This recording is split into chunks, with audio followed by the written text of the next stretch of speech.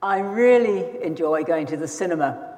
I'm a fan of Colin Firth, and I'm also a fan of films with happy endings. So a couple of years ago, I went to see Colin Firth in a film called The Railway Man. I don't know how many of you have actually seen it. It's set after the Second World War, and it's about an ex-British Army officer, who's Colin Firth, who was badly treated as a prisoner of war in a Japanese POW camp. And he learns that the Japanese guard, who was his principal tormentor, is still alive, and he travels back to confront him. The film is billed as a film about reconciliation, and ultimately there is indeed a very moving reconciliation that did come about between the two of them in the closing scene. But the thing that stayed with me about the film is how costly and hard it was for both of those men to be reconciled to one another. The film doesn't skirt around the wrongs that were done or the pain that it had caused. Both men's lives were changed forever by the events of war, and that encounter between the two of them was a really tough one.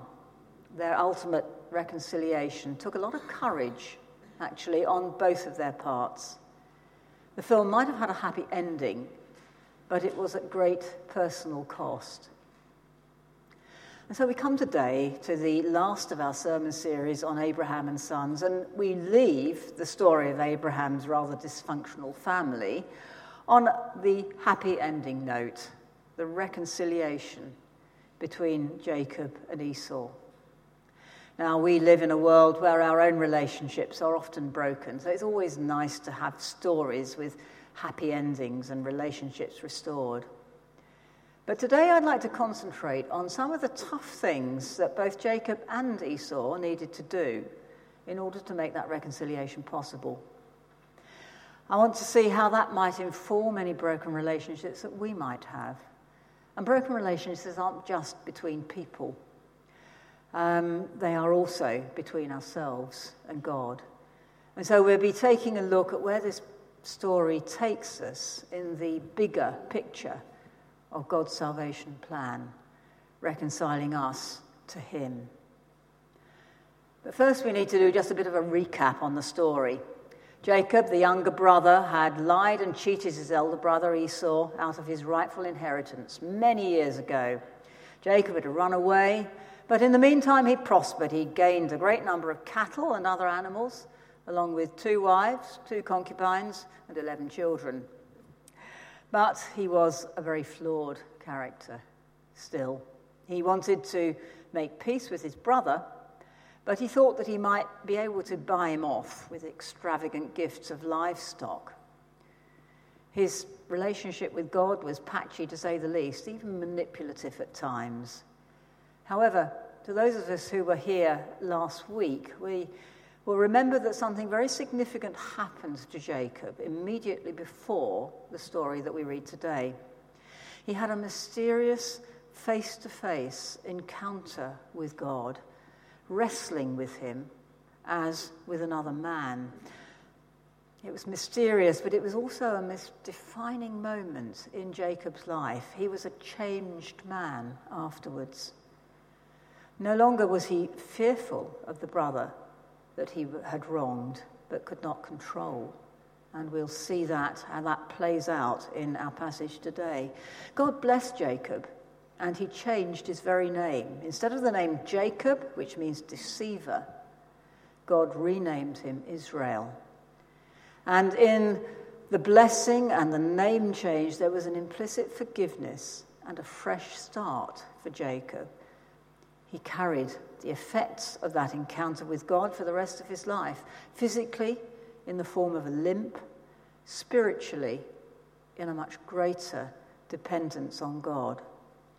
And in that wrestling with God, he realized his own weakness and God's strength. And so we come to our story today and Jacob's meeting or confrontation with Esau.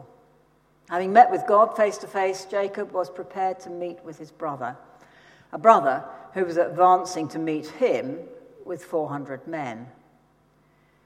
Jacob took the initiative, first in a move that showed great courage and also great vulnerability.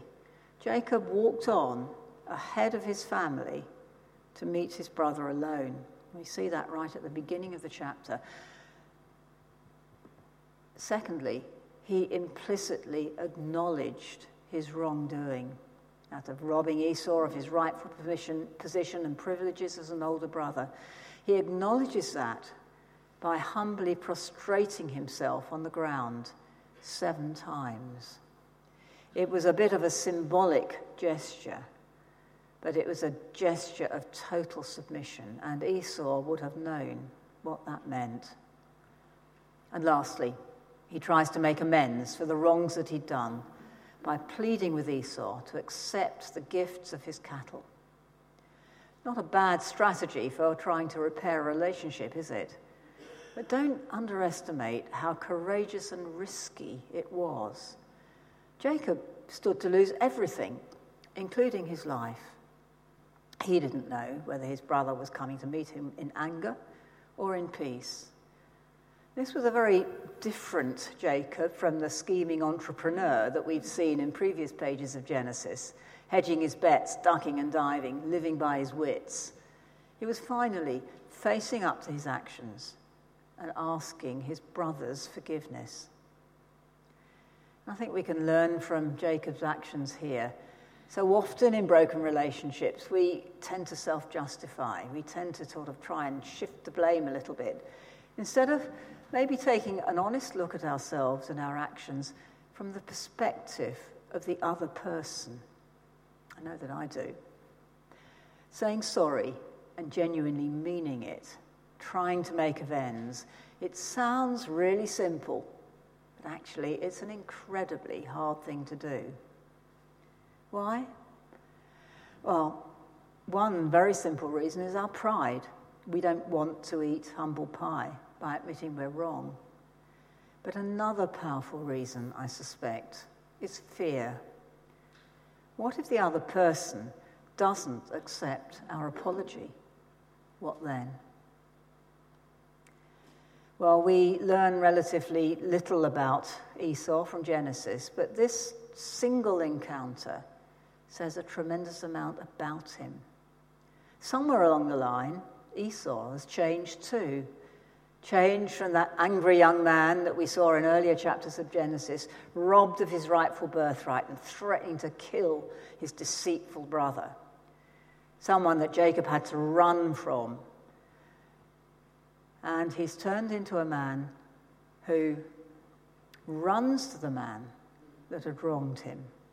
He embraces him with tears in his eyes. I suspect that God must have been working in Esau's heart as well, although the Bible is silent on that score.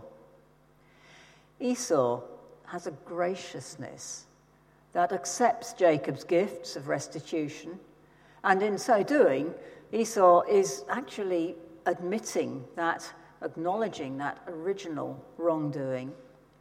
But he doesn't go out of his way to humiliate Jacob further by refusing his gifts, even if Esau, doesn't actually need them.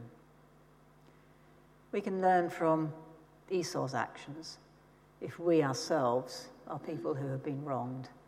Reconciliation has to be a two-way process. Both the wrongdoer and the wronged need to reach out to one another. If Jacob's was a hard path to take, Esau's path was actually pretty difficult too. He had to let go of a lifetime of holding a grudge against his brother, even if it was a justifiable one. At the end of the passage, Jacob and Esau part amicably. Too much had happened in the past for them to stay together, and they were probably wise to acknowledge that and go their separate ways. They had, however, become reconciled, even if their relationship was not all that it had been before. And for us too, it isn't always possible to turn the clock right back in relationships. And Mending a broken relationship doesn't necessarily mean that it will go back exactly to where it was. But the next, and in fact the last time we see Jacob and Esau together in Genesis, they are burying their father Isaac together. They were probably never going to be best mates, but they were united in a common task. And why should we even try to embark on this risky business of mending broken relationships, fraught as it is with the fear of rejection and further hurt?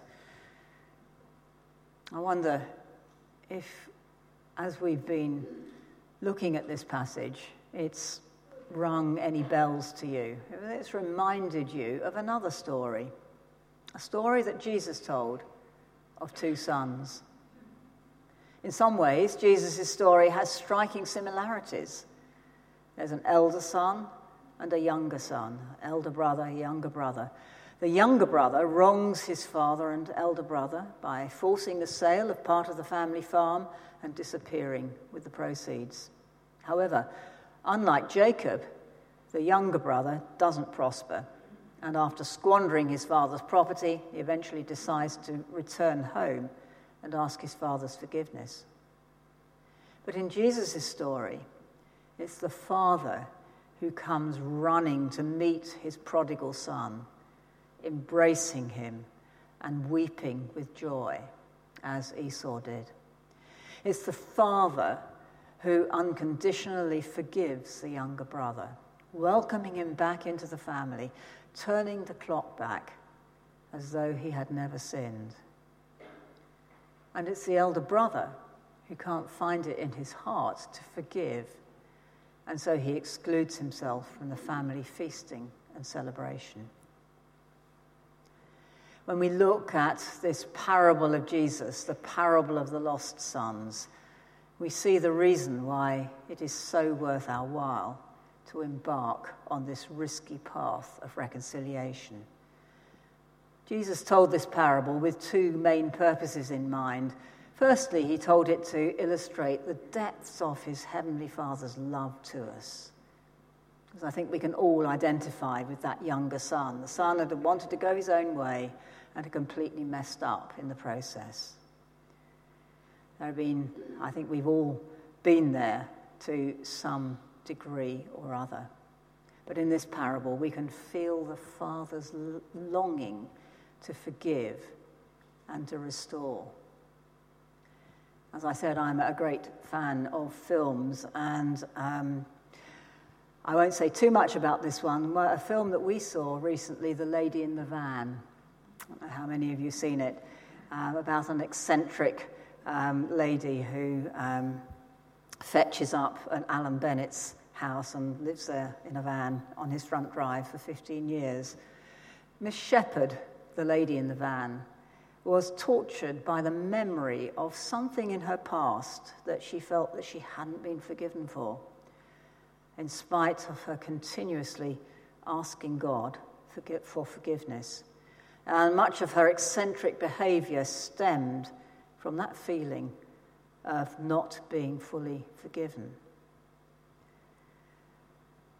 Not being reconciled can have a tremendously damaging effect on us. The film actually has a rather fanciful happy ending that I won't spoil if you haven't already seen it. But there's a second reason that Jesus told this parable. It's the parable of the lost sons, plural. Because at the end of the parable, it's arguably the elder brother who is the lost one, missing out on the party because he couldn't let go of his grudge against his brother. The father didn't exclude him. On the contrary, he went outside and begged him to come in. But the elder son excluded himself.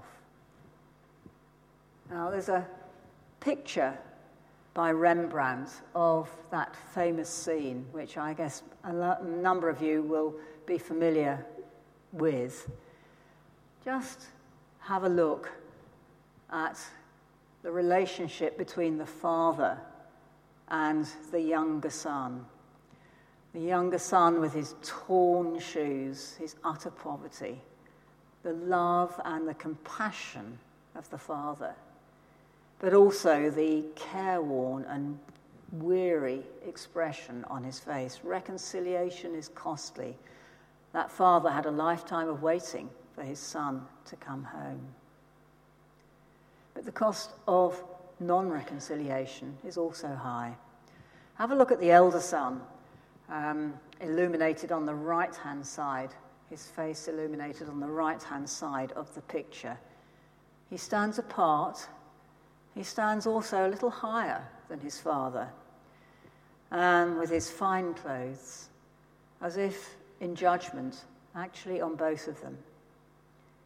But just look at the expression on his face.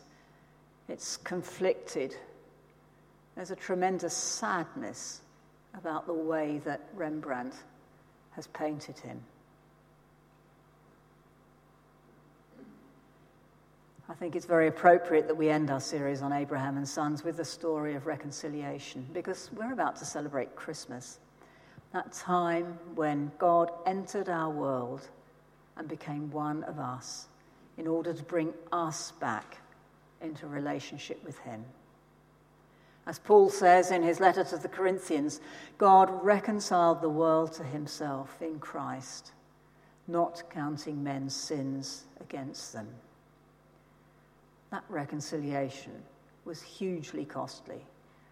Christ bore the ultimate rejection of humankind, misunderstood, betrayed by one of his followers, scorned, derided, and ultimately executed for a crime for which he was innocent. And all to enable us, in the messiness of our broken humanity, to be forgiven and to be reconciled to God, becoming once more part of his family. So as we leave our series on Abraham and move into the Christmas season, keep that theme of costly reconciliation in mind. Because Jacob and Esau provide good models for reconciliation, whether you're the wrongdoer or the person wronged. Honesty and courage, humility, grace, generosity, forgiveness. They're all attributes that those two brothers displayed in negotiating that hard path to reconciliation. We live in the light of God's offer of forgiveness and reconciliation to us. It's an offer open to us all. If you've never taken up God's offer and you'd like to know more, then do have a word with me after the service.